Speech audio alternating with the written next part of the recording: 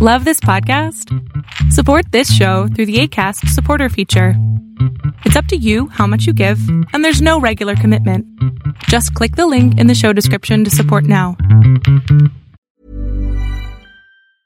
Ryan Reynolds here from Mint Mobile. With the price of just about everything going up during inflation, we thought we'd bring our prices down.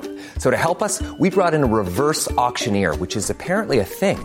Mint Mobile Unlimited Premium Wireless. How to get 30, 30, bit to get 30, bit to get 20, 20, 20, bit to get 20, 20, bit to get 15, 15, 15, 15, just $15 a month? Sold! Give it a try at mintmobile.com/switch. $45 up front for 3 months plus taxes and fees. Promo rate for new customers for limited time. Unlimited more than 40 gigabytes per month. Slows full terms at mintmobile.com. Normally, being a little extra can be a bit much. But when it comes to healthcare, it pays to be extra.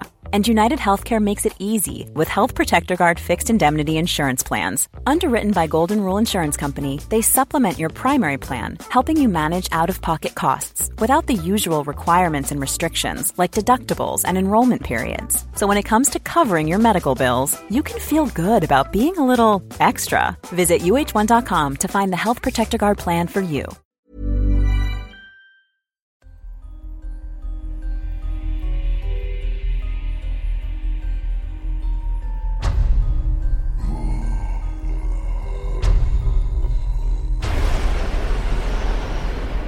Welcome to Tales to Terrify.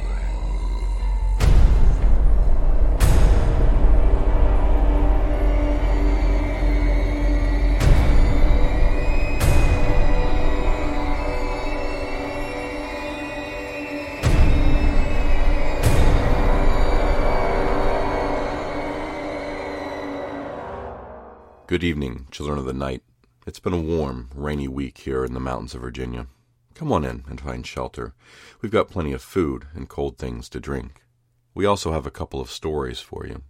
In fact, we have a small parable from Tony as part of our drive for funding this week. I was reminded that we have many new listeners to Tales to Terrify, and actually they may have no idea that we're part of a larger podcast network called the District of Wonders. Who is Tony? Tony is the mayor of the district. He's the one who runs the things at the foundational level, handles the accounts and the money and such. He's also the host of Starship Sofa. If you also like sci-fi, give them a listen. And don't forget our neighbors at Far-Fetched Fables.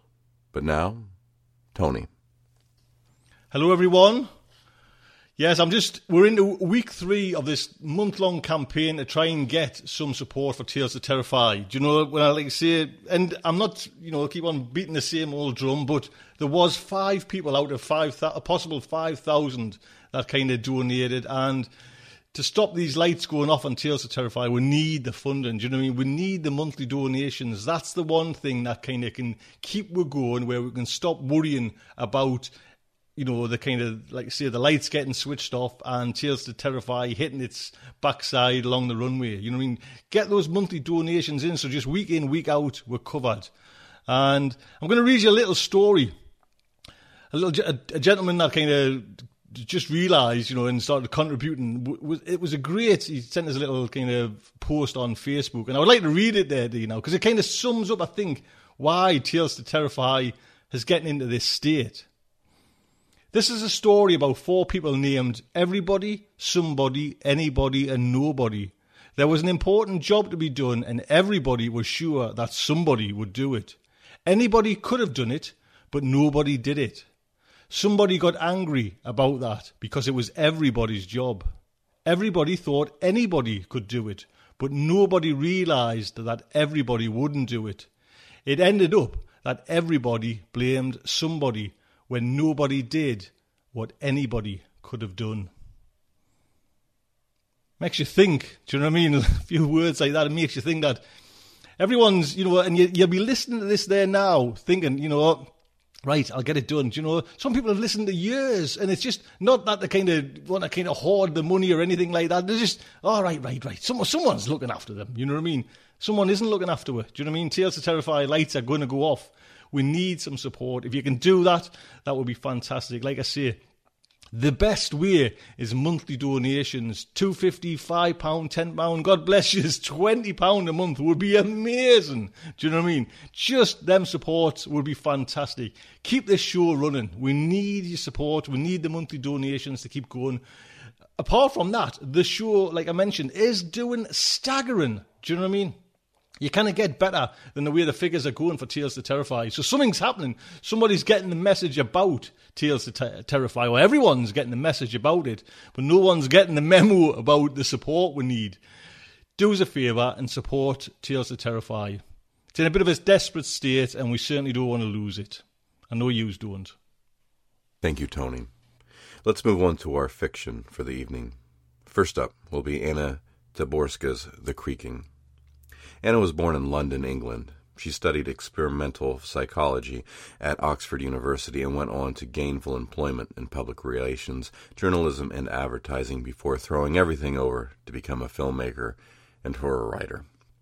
Anna has directed 2 short films, Ella and The Sin, 2 documentaries, My Uprising and A Fragment of Being, and a 1-hour television drama, The Rain Has Stopped, which won 2 awards at the British Film Festival, Los Angeles, 2009. She has also worked on 17 other films, including Ben Hopkins' Simon Magus, starring Noah Taylor and Rutger Hauer. Anna worked as a researcher and assistant producer on several BBC television programs, including the series Auschwitz, The Nazis and the Final Solution, and World War II, Behind Closed Doors, Stalin, the Nazis, and the West. Her full list of works can be found on her website, annataborska.wix.com/horror. Of course, link will be in the show notes. Her story tonight, The Creaking, comes from the 7th Black Book of Horror, selections by Charles Black. And now, let's listen to The Creaking. Alice hurried through the forest, her basket filled with fresh herbs and small pots of strengthening tonics and soothing balms. She had worked all night, crushing healing leaves and seeds, grinding nourishing roots and dried fungi, mixing her concoctions so that she could bring relief to the sick and ailing as soon as the sun was up. Partially hidden by trees and thicket, her little house was a good half-hour walk from the village. It would have been easier if people came to her rather than her having to go to them, but some of those she helped were old and frail. Others were very sick, or busy looking after small children. Besides, the villagers didn't seem keen on walking through the forest, even during the day. This was something Alice couldn't understand. For her, the forest meant sanctuary and nurture. It hid her from the madding crowd, and provided her with food and all the plants she needed to mix her medicines and make a meager living. And what didn't grow in the forest grew in the marshes and fields nearby. Alice hadn't been blessed with attractive features or an easy life. Her father had died when she was a little girl, and her mother had raised her alone. From an early age she had learnt how to heal, and how to survive by working hard and keeping herself to herself. Alice's mother had traded remedies for eggs, milk, flour, and the occasional piece of cloth to patch up clothes, and now Alice did the same. Going to the village had been a frightening experience even when her mother was alive, but in the 5 years since her mother's death, it just seemed to get harder. The villagers stared at her. Adults whispered behind her back, and children called her names. Even the people whom she helped were uneasy around her. They were grateful enough for the relief her remedies brought, but Alice could sense that as soon as she'd applied the ointment they needed or handed over their medicine, they didn't like her hanging around. The only bearable part of going to the village was a walk through the forest. Of course, Alice was in the forest practically every day, collecting berries, fungi, herbs, or kindling for the fire, but she loved spending time in the woods without having to work. When she was strolling among the ancient trees, listening to the birds and the soft, startled noises of small creatures scurrying away in the undergrowth, she felt something akin to contentment. Today was no different, except for the fact that Alice couldn't take her time. She needed to get to the village as soon as possible. Maggie Gray was counting on her to help her ailing daughter. The toddler had been coughing for several days now, and none of the usual mixtures of honey and herbs had worked. Alice had had to resort to mixing a blend based heavily on coltsfoot, and that had to be prepared in just the right way, or it could poison the little girl rather than heal her. The sooner she could administer the medicine, the greater the chance that the child would recover. So Alice hurried along the path that wound its way to the village. It was early morning, and the sunlight was just beginning to filter down through the trees, but even at high noon the forest floor would be dark, the tall and leafy trees casting a permanent shadow. At her brisk pace, Alice couldn't hear the bird-song that she usually enjoyed. Today her footsteps accompanied her, and the occasional flurry of wings as a bird fled its nest in alarm. As Alice burst out into the clearing not far from her home, she came face to face with a young deer. Alice froze, her face breaking into a smile, and gazed at the creature in wonder. No matter how many times she came across deer in the forest, their regal grace never failed to bring her joy. The animal held Alice's gaze, its mouth moving impassively as it chewed its morning meal. Then a loud creaking sound rang out behind Alice. The deer bolted in fright, disappearing into the undergrowth, and Alice span round but saw nothing. She stood very still, her heartbeat hard and fast. The sound came again, the wrenching, squealing, rasping sound of wood being stretched and distorted. Again and again the creaking resounded, as if a tree were being pummeled and bent by a strong wind, yet not the slightest hint of a breeze stirred in the forest. Alice wanted to run, but her legs refused to oblige. Instead, she peered into the trees, trying to see what was causing the heavy, rhythmic creak. It sounded like something was exerting a considerable amount of pressure on a large branch, but Alice saw nothing. Trying hard to conquer her fear, she placed her basket on the ground and took a step towards the sound. As she did so, the sound stopped. Alice moved forward a few paces, and the sound came again, this time right above her head. Alice screamed. She grabbed her basket and ran. Alice kept running until her strength ran out, then stopped and looked fearfully behind her. Of course there was nothing there. What could there possibly be? As her breath slowed and her heart stilled enough for her to hear the forest around her, Alice strained her ears for the horrible sound. She heard only the wind in the trees and bushes, and the stirring of the wildlife around her, and yet the grating, jarring, creaking reverberated in her head. She knew instinctively that nothing would be capable of wiping that sound from her mind. The trees and bushes around her seemed darker. The soft, familiar sounds of creatures moving through the undergrowth seemed sinister, unnerving. For the first time in her life, the forest was no longer a haven, no longer a friend. It was something to be feared. Alice realized that her fear was out of all proportion to what had happened, and yet it persisted. That day Alice spent as little time as she could in the village, explaining to people how to use the tinctures, balsams, and poultices she had prepared for them rather than staying to administer them. She even turned down Maggie Gray's offer of a meal, although she did stay long enough to show the mother how to dose the cough mixture for her little girl. Instead, Alice packed away the food and other items that the villagers gave her in return for her services, and hurried home, going out of her way to avoid the clearing with the large creaking tree at its edge. Long before darkness fell, she made sure that she gathered everything she needed for the next day, then locked herself away in her house. But try as she might, she couldn't get the creaking out of her head. That night, Alice dreamt that she was running through the forest. It was dark, and something blacker than the night was chasing her. As she ran, nettles stung her, thorns scratched her, and roots tried to trip her up and send her sprawling. Alice ran blindly on, and unexpectedly found herself bursting out into the clearing. She came to an abrupt halt, shocked at finding herself exposed and vulnerable to the dark, malignant presence that pursued her. She moved swiftly but silently back into the trees and listened for any sound of her pursuer. And that's when it came, the blood-curdling screech of bending wood, the creaking that turned the sweat on Alice's back to ice. She span round, looking up into the large tree above her. Was that a black shape? A shadow crouching in the branches? Alice screamed and woke up.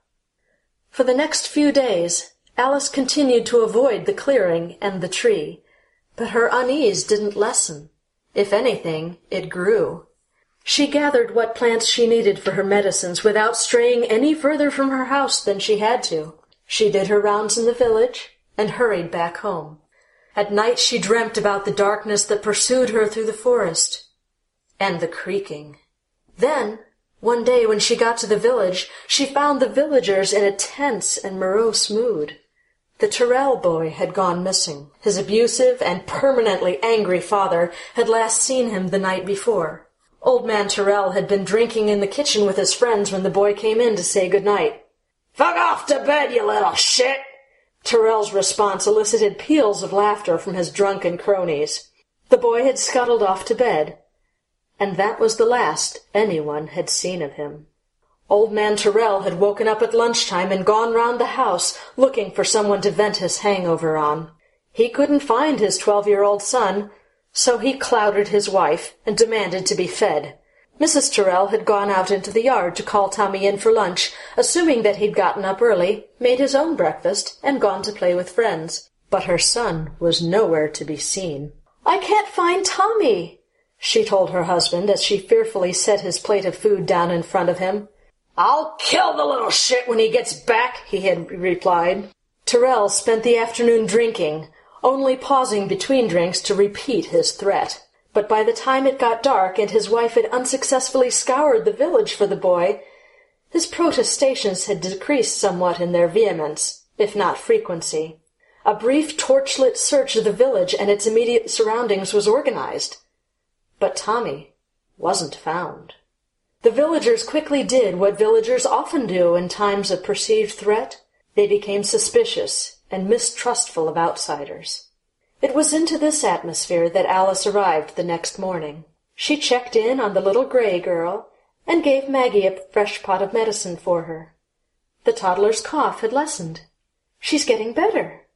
Alice smiled shyly at Maggie Gray. "Yes." Maggie pulled her daughter towards herself, away from Alice, then got a hold of herself and added without much enthusiasm, "Thank you, Alice." There was an uncomfortable silence. "I'll be going, then," offered Alice, adding nervously, "Mrs. Pratt is waiting for her bunion ointment." Maggie got up silently and fetched a dozen eggs from the back of the house. Mrs. Pratt was in a talkative mood. Alice was hardly through the door when the old woman told her how Tommy had disappeared the day before and how a search of the village had turned up no sign of him. "Poor Betty Tyrrell is hysterical," Mrs. Pratt said with barely concealed delight, "and even old man Tyrrell has been out looking for the boy." "That's terrible," responded Alice. "I hope they find him." Tommy had risen early the day before, grabbed a slice of bread and a piece of cheese, and crept out of the house without waking his parents. He'd decided on the previous night that he would visit his cousin in the neighboring village. There was no point asking his parents, as his mother would defer to his father, and his father would hit him with the buckle of his belt. If he slipped out early, he could get back by tea-time. His father would be too hung over in the morning and too drunk in the afternoon to notice that he was gone, and he would be home for supper. The boy set out across the cornfields just as dawn broke, and was at his cousin's in time for breakfast. Charlie was thrilled to see him, and his aunt and uncle made a fuss of him. "Your parents do know you're here?" questioned his aunt. Tommy nodded. "Uh-huh." "And they let you come all the way here on your own?" "Uh-huh." Tommy smiled at his uncle and aunt. He was jealous of Charlie. Charlie's dad never hit him or shouted at his mother.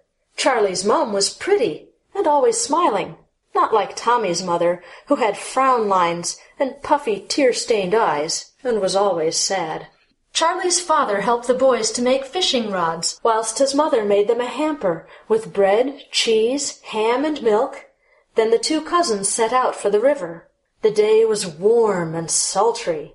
The boys fished and chatted, ate, and eventually dozed off in a haystack, waking up when the sun started going down and a chill crept into the air. By the time they got back to Charlie's house, there was less than an hour of daylight left. As Tommy had a 2-hour walk to get home, his uncle and aunt offered to let him stay the night, provided his parents wouldn't be worried. Tommy told them that his parents had said he could stay over if it got late and could come home on Sunday. He would get a hiding one way or the other, so he figured he might as well delay the inevitable. When Tommy got home, his mother ran to him and hugged him, tears of relief staining her face. "Where have you been?" Tommy's father was sitting at the kitchen table, surrounded by his drinking buddies, who were helping him drown his sorrows and work out where to look for his boy. Before Tommy had time to answer his mother, his father got up from the table and lumbered towards him. "Oh, I'm gonna kill you, you little shit!" Tommy didn't know whether to stay or run. He'd rarely seen his father quite so angry. "Where the devil have you been, you little shit?" Tommy cowered back as his father approached, pulling off his belt and brandishing the buckle end at his son. "Go on, tell me! Where have you been, you little shit?" The belt whistled through the air and hit the boy on the side, knocking him off his feet. His mother screamed and ran to defend her son, but Terrell pushed her out of the way and went to take another swing at the boy. There must have been a particularly homicidal look on old man Terrell's face as his companions stopped laughing, and one of them decided to intervene. Jim pulled himself up drunkenly from the kitchen table and staggered up between Terrell and his son. "Witch took you, did she, boy? Witch took you? To make a potion out of your blood?" Old man Terrell paused, belt in hand, confused by the question. "Witch took you and locked you up? But you got away," prompted Jim. "I'll kill you, you little shit!" Terrell had regained his momentum and was about to pelt the boy again when Tommy piped up from the floor. "Yes, sir." "Huh?" grunted Terrell. "Witch took me and locked me up, but I got away." "Who locked you up?" fumed Terrell. "Are you lying to me, boy?" "No, sir." "If you're lying to me, I'll kill you." "Witch took me and was gonna make me into a potion, but I got away." "Nobody hurts my boy." Terrell turned to face his friends. "You hear me? Nobody hurts my boy." "We hear you, Robert." Jim raised his hand in a placating gesture, but there was no placating old man Terrell. "I'll kill her! I'll kill the witch!" Terrell glared at his companions. "Are you going to sit there or are you going to help me?" As old man Terrell was the parish constable, they decided to help. "Who's he talking about?" Nathaniel Jackson whispered as the drunken party spilled out of the house after Terrell. "Alice Goodman, I guess," mused George Hogg. "Ain't no one else around here who makes potions." "Hang on, Robert." Jim tried to undo what he'd done, but it was too late. He was pushed aside, and by the time old man Terrell had finished rousing the villagers, his party was over a dozen strong. They set off to put an end to the witch who'd been killing children, draining their blood and grinding up their bones to make her unholy potions. Old Joe had been living in the village for a long time, and knew exactly how to get to the witch's house. Alice had just cleaned up after supper, and was getting ready to mix her medicines for the following day, when she heard the voices. At first she thought she must be mistaken, but the shouting grew louder, angrier. And now she could see the flickering orange light of torches dancing amongst the trees. They were getting closer, and Alice knew she should run, but it was too late. They were already here. A baying mob, shrieking and snarling like beasts. "Alice Goodman, come out! Come out now, or we're coming in!" Alice stood rooted to the spot with fear. Then the door flew open and Robert Terrell burst in, accompanied by his own personal lynch mob. Alice wanted to scream, but no sound came from her throat. "Gotcha, you fucking witch!" growled Terrell. "You won't be killing any more children!" someone shouted from the back of the crowd. Alice couldn't speak, but she shook her head and held up her hands in a vain attempt to ward off the fury that was being hurled at her. Then Tyrrell had her by the hair, and she was twisting in pain, being forced out into the night, fists punching her and nails scratching her as she was half dragged, half carried out of her house and through the forest. A punch to Alice's right eye screwed it tight shut as the tissue swelled up around it. Her left eye filled with her own blood from a gash on her forehead. She couldn't see, and in her fear and pain she couldn't sense that the trees around her had thinned and the undergrowth had given way to grass. "This'll do!" someone shouted. Alice recognized the voice of John Briggs. Only last week she'd cured the fungal infection on his feet with her garlic and chamomile ointment. He said he'd never forget what she'd done for him. The villagers stopped, and Alice tried to cry out to Briggs, but still no sound came from her cracked, bleeding lips. Alice threw herself forward in an attempt to break free. A violent tug to her hair ripped much of it out and brought on a fresh wave of pain. "Stay still, witch!" It was Tyrrell's voice. "Hold her, will you?" "Give it here!" shouted Briggs. Rough hands held her even tighter, crushing her arms. Then Alice felt something being pulled down over her head.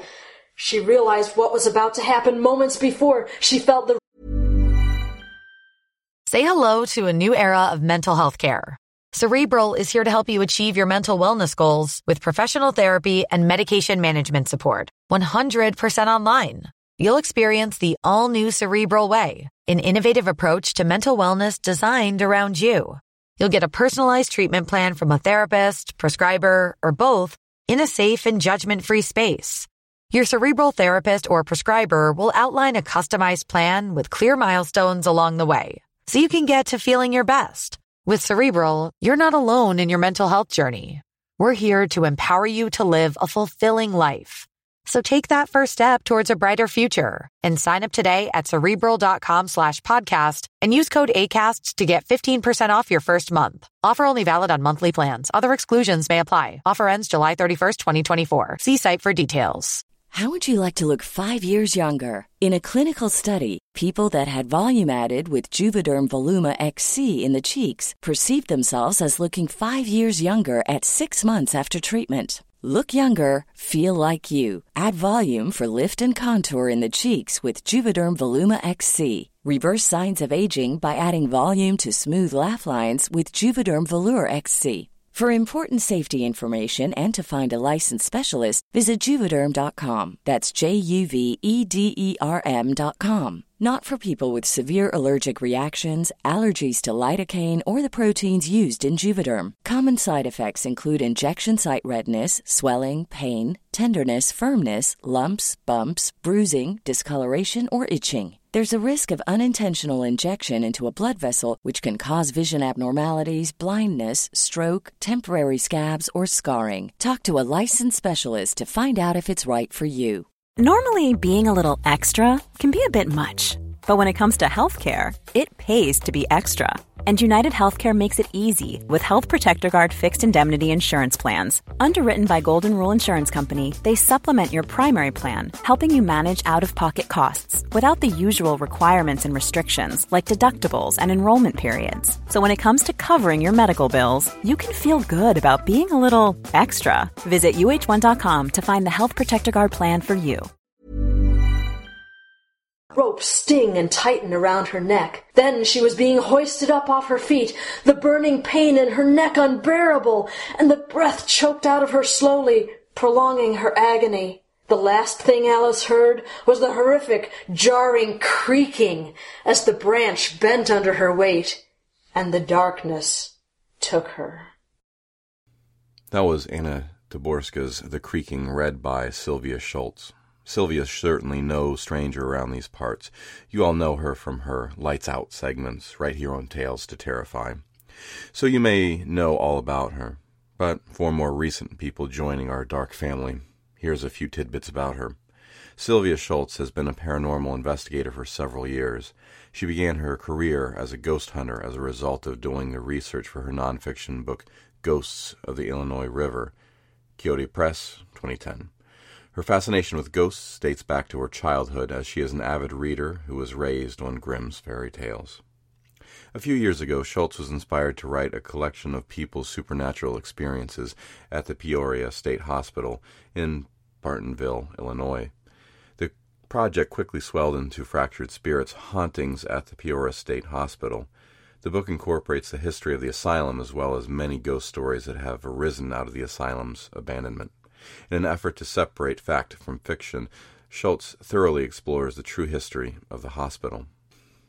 Fractured Spirits, Hauntings at the Peoria State Hospital is a result of years of research. Schultz spoke to dozens of people who have had paranormal experiences at the abandoned asylum.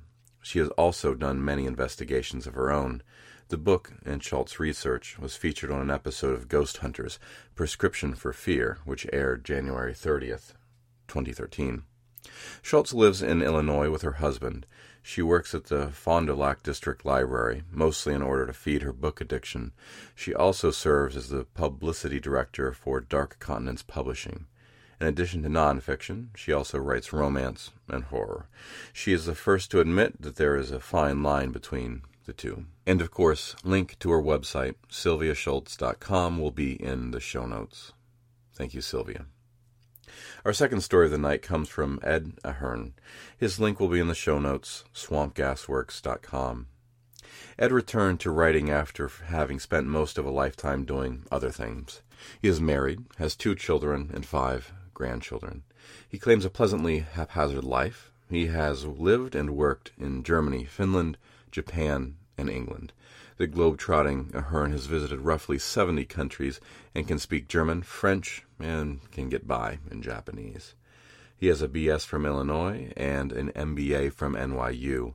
After university, he worked as a naval officer specializing in diving and bomb disarming, a reporter for the Providence, Rhode Island Journal, a foreign intelligence specialist, and an international sales and marketing executive for 2 pulp and paper companies. Having now returned to writing, he focuses on fantasy, science fiction, folk, and fairy tales. And now, we will hear Ed Ahern's Damned If You Do. Nadia led him down a flight of stairs into the fluorescent-lit basement of a converted church. "I don't go into churches," he told her. "Don't worry," she'd replied. "It was desanctified years ago." They emerged into a single room, about 30 yards long and 20 wide, and pushed through clouds of tobacco smoke. About 40 people were clustered at tables at one end of the room. Nadia pointed to an open chair. "Sit there. I'll be at the next table. Don't mind the smoke. We encourage tobacco smoking as a vice, but not dope. Clouds the mind. Don't make any of your snap judgments. Just listen." She watched David insert himself between a T-shirted woman with tattoos on her neck, arms, and hands, and a tie-choked man, drab-dressed as if for a funeral. A pathologically obese man at the front of the group started a recitation, the others chanting with him. "Came to believe that a power greater than myself could relieve me of my inhibitions. Made a decision to turn my will and my life over to the care of a dark power much greater than myself." And so on, 12 steps in all. As the recitation droned on, Nadia noticed David was staring at his neighbor's Kabbalistic inkings. The speaker paused. "Would any newcomers please raise their hands?" The funeral director was staring at David with hungry anticipation. He raised his hand and mouthed the words Nadia had provided. "My name is David, and I'm a chronic relapser into moral conformity." "Welcome, David," the group chanted. The group leader proceeded.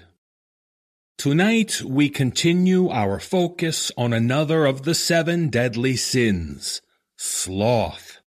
What does sloth mean to you, David?" Laziness or inactivity instead of needed action? Partly, yes, but only the commonplace part. Listen, everyone. Real sloth means taking credit or money for the work of others without contributing anything yourself. Who can give me examples from their lives of how they've been able to achieve this? Nadia had encountered David in a singles bar called The Body Shop. She was seated at the bar, suffering through a painfully bad pickup attempt. She caught David's eye, and he read the situation in the exchange of glances. David sat next to the man, interrupted his pitch, and in 5 minutes had angered and scared the man enough that he'd left muttering threats. David matter-of-factly moved over next to Nadia. "Is your pickup gambit always to instigate a fight?" "Only when I think they're afraid of me." They word-sparred easily, layering up innuendos, and left together. Nadia surprised herself and agreed to stop by David's apartment, and when she made the move that led to their tumbling into bed. David put his needs first, but carried Nadia along nicely during the ride. They pillow-talked afterward about what else got them aroused. Nadia delighted in violating norms, in flouting the rules of decency. David preferred illicit sensation without heavy thinking, maximum experience for acceptable risk. That next morning, Nadia convinced David to go on a shoplifting trip. They acted as lookout and diversion for each other, actions meshing almost without speaking. They tallied price tags over lunch. Nadia had outscored David by about $250. "All right," David said. "I'm envious. You stole better than I did this time. Just wait. Since I lost, I'll buy lunch." "Neither of us is buying." "And both of us are getting arrested." Nadia grinned. "I don't think so. I've been watching the waitress and manager. They both make trips to the kitchen and stay there for 2 or 3 minutes. The next time they're both in there, we take a brisk walk out the door. Better go through your pre-flight checklist." After the 15-yard dash through the front door, they slowed to a stroll and kept talking. They were both fans of heavy metal and had overlapping tastes in movies. Nadia for horror, David for comic book violence. Nadia noticed that David never cursed or blasphemed, almost as though it was superfluous. His pleasure-taking seemed limited to his senses, and he restrained himself only when the risks were substantial. She envisioned him as abstract art, an oil painting entirely in matte black, with no distracting moral highlights. He embodied perverse modesty. He could commit offenses without feeling guilt or pride. His calmness hid a quagmire she felt she was being sucked down into. They'd been together for 2 weeks when she wrapped her torso over his and whispered in his ear, "Do you wonder where I go evenings between 8 and 10? "Not really, but okay. What drags you away from me 2 evenings a week?" "It's a meeting, David, for people like us. It helps me to overcome my doubts about what I'm doing. You should come." "I don't need to hang out with strangers to know that I like myself." "Don't pretend to be that dumb. You've no knowledge of what you're missing, and it's an anonymous program. Really anonymous. We punish people who even hint about it to outsiders." Nadia knew he would be a strong addition to her group, and cajoled David until he agreed to come. She then worked up the courage to mention him to Abaddon, the group leader. Nick Abaddon studied her for a long minute expressionlessly. She feared him in such moments. "You may be right, Nadia. He sounds interesting. Bring him to the Monday meeting." As David sat half listening to the fat man, Abaddon came up behind him. The tattooed woman and the undertaker winced and peeled out of their seats without a word. The man moved from behind David to the illustrated lady's chair. "Hello, David." David turned in his seat. "Who are you?" "Abaddon. Nick Abaddon. Don't you smoke?" "Don't drink either. Your drug habits are no concern of mine, but I don't like taking something that dulls my edge." "Interesting. I don't do drugs either, although I promote their use." David looked more closely. Abaddon was old, but his sleek ivory complexion made guessing his age impossible. His eyes were very bright, but occluded, as though he was holding back on their full force. "Do you have a sponsor, David?" "I don't know that I'm interested enough in what you do to get one. Seems like just a lot of chanting and slogans." Abaddon didn't smile, but his eyes brightened slightly. "David, the worst offense we commit against ourselves isn't to let fear drag us back into religion. It's indifference. And there are so many now who just loiter on the sidelines. They're already damned, but never open up to enjoy the process. Our program tells you in 12 steps how to come awake and really live." "Yeah, well, not giving a damn is a useful posture." "Look, Mr. Abaddon, Nadia asked me to come here, so I did. But I'm content with what I am. You're not showing me anything I want. You seem to have your members intimidated, but I go my own way, without the melodrama." "Nadia said you were self-propelled. Would you describe yourself as a hedonist, David? Out for yourself?" "Of course."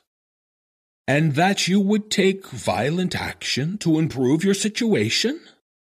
"Well, depends on the risk." "And that injury to others is sometimes necessary?" "Collateral damage. Can't be avoided." "David, you're an idiot savant, doing our kinds of things, but crudely, without the refinements that add so much to enjoyment. Here's what I propose. Accept me as your temporary sponsor. Come to a meeting a day for the next 90 days. If after 90 days you don't think you're getting a lot more out of life, I'll help you become a Jesuit." "That's a lot of meetings." "I'll show you how to enjoy them." When David told Nadia that Abaddon had become his sponsor, she was anxious. Abaddon hadn't accepted a sponsee in all the time she'd been going to meetings, despite several people asking him. After a few meetings, people noticed the guidance that Abaddon was providing David, and began currying favor with him. But Nadia knew that David used people in a one-way, one-time fashion and was uncomfortable with relationships, even venal ones. He slashed at their overtures until they stopped making them. Abaddon began giving David assignments, service work, he called it. Nadia, at this point, was living with David. There had never been even a suggestion of his moving in with her. She never asked David where he went and what he did, but sometimes he took her with him.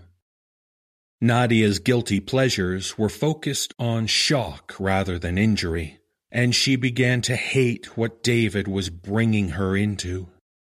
He developed a scheme, a project he called it, for robbing the old and infirm on subway rides, a procedure Nadia was forced to watch on several rides that they took together. But David tired of it. Boring, he said.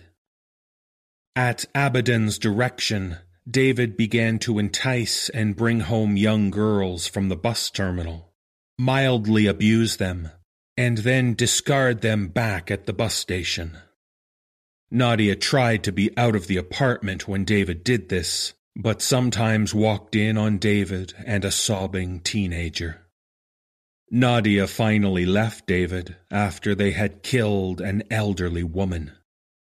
They occupied her apartment and forced her to sign checks and provide account numbers. They roped her to her bed, unfed and unsanitary, until there was no more money or property to steal. Nadia had been bullied into sharing the custodial duties. She forced herself to tell David that their treatment of the woman was needlessly vicious. David had stared flatly back at her. His look was rawer, cruder than Abaddon's, but carried the same threat. She only said it once. David finally untied the old woman and left her in her bed, starving and infirm, unable to move. He threw a pot full of cold water on her, facilitating a rapid death from pneumonia. Nadia felt coated in self-revulsion.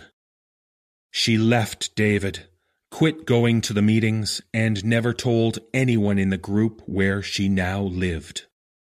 She kept hoping that David would call and say that he, too, had broken things off with Abaddon. Several other group members did call and leave messages of concern and then threats, but not David. She thought about going to a church, but decided it was not only hypocritical, but useless. No minister accustomed to garden-variety transgressions would understand. She thought briefly about suicide, but didn't want to die feeling like she did about herself. The moon cycled twice before David called. "Look, Nadia, I'm afraid of where Abaddon is leading me. Can we get together to talk?" "I can't let you know where I live, David." "I understand. Let's meet at the downtown Sheridan. Lots of people around." "I don't know that I can help you, David. You're really deep into the program, deeper than I ever got." "At least talk to me, Nadia. Tell me how you got out." They met on Sunday morning for brunch, watching the sauce congeal on their eggs Benedict without eating them. "I do miss you, Nadia. You're the only person other than Abaddon I'm able to open up to." "David, I'm afraid for you, and afraid of you at the same time. It's like you've awakened and you're not the cute guy sleeping next to me anymore. You're something I don't want to touch. It was a mistake for me to join the group, and doubly wrong to bring you into it." "Abaddon wondered for a while if you'd come back. Now he knows you won't. He's dangerous, Nadia, really dangerous. Stay hidden. I only wish I could get out." "I ran away because I'm scared as hell. I'm never going back." "Don't get trapped, David. Run away." "I don't know if I can. Here, let me top up your coffee." They sipped coffee and talked about their lingering commonalities, but Nadia could take no comfort in what little they had left together. The conversation broke down under its own inane weight. As Nadia stared at David, Her eyelids began to sag. When she was aware of opening them again, she was stretched out naked in her own bathtub, immersed in warm water. She tried to move, then tried to scream, but could do neither. She could barely concentrate enough to breathe. David was seated on the edge of the bathtub. "Glad you're awake. Your mouth is taped, so please just listen. We tracked you here several weeks ago, but kept hoping you'd come back." A sudden extra fright sparked in Nadia's eyes. "What is it?" No, I didn't have sex with you. That wouldn't have been appropriate. We couldn't have you fleeing towards repentance, Nadia, not with your knowledge of us. You're going to apparently commit suicide. I do regret this. It was you that brought me to Abaddon and helped me awake. You're woven into my life. Fortunately, though, you're still damned for prior offenses. Abaddon won't lose you. Nadia began to cry soundlessly, droplets wandering down her face. "I'm going to miss you, Nadia. I doubt I'll ever be this close with another woman." David had been holding a double-edged razor blade. He picked her left arm out of the bath water and stroked her hand before cutting deeply into her forearm just above the wrist. He gently lowered her left arm back into the water and plucked out the right arm, repeating the process. The bath water reddened in sluggish swirls. Nadia's vision began to fail, and she strained to focus on David's face, which stared back at her with patience and affection. "You can go to hell now," he whispered. That was Ed Ahern's Damned If You Do, as read by David Cummings. Thank you, David. David Cummings is the host and producer of the No Sleep podcast, an award-winning anthology series of horror original stories. Link, of course, will be in the show notes. He hails from Toronto, Canada. With a background as a professional musician, he has expanded into the realm of voice actor and narrator. He has been heard on various commercial projects and speculative fiction podcasts, including Pseudopod and Crime City Central. And that will be our show for the evening, Children of the Night. Come join us again next week for another episode of Tales to Terrify.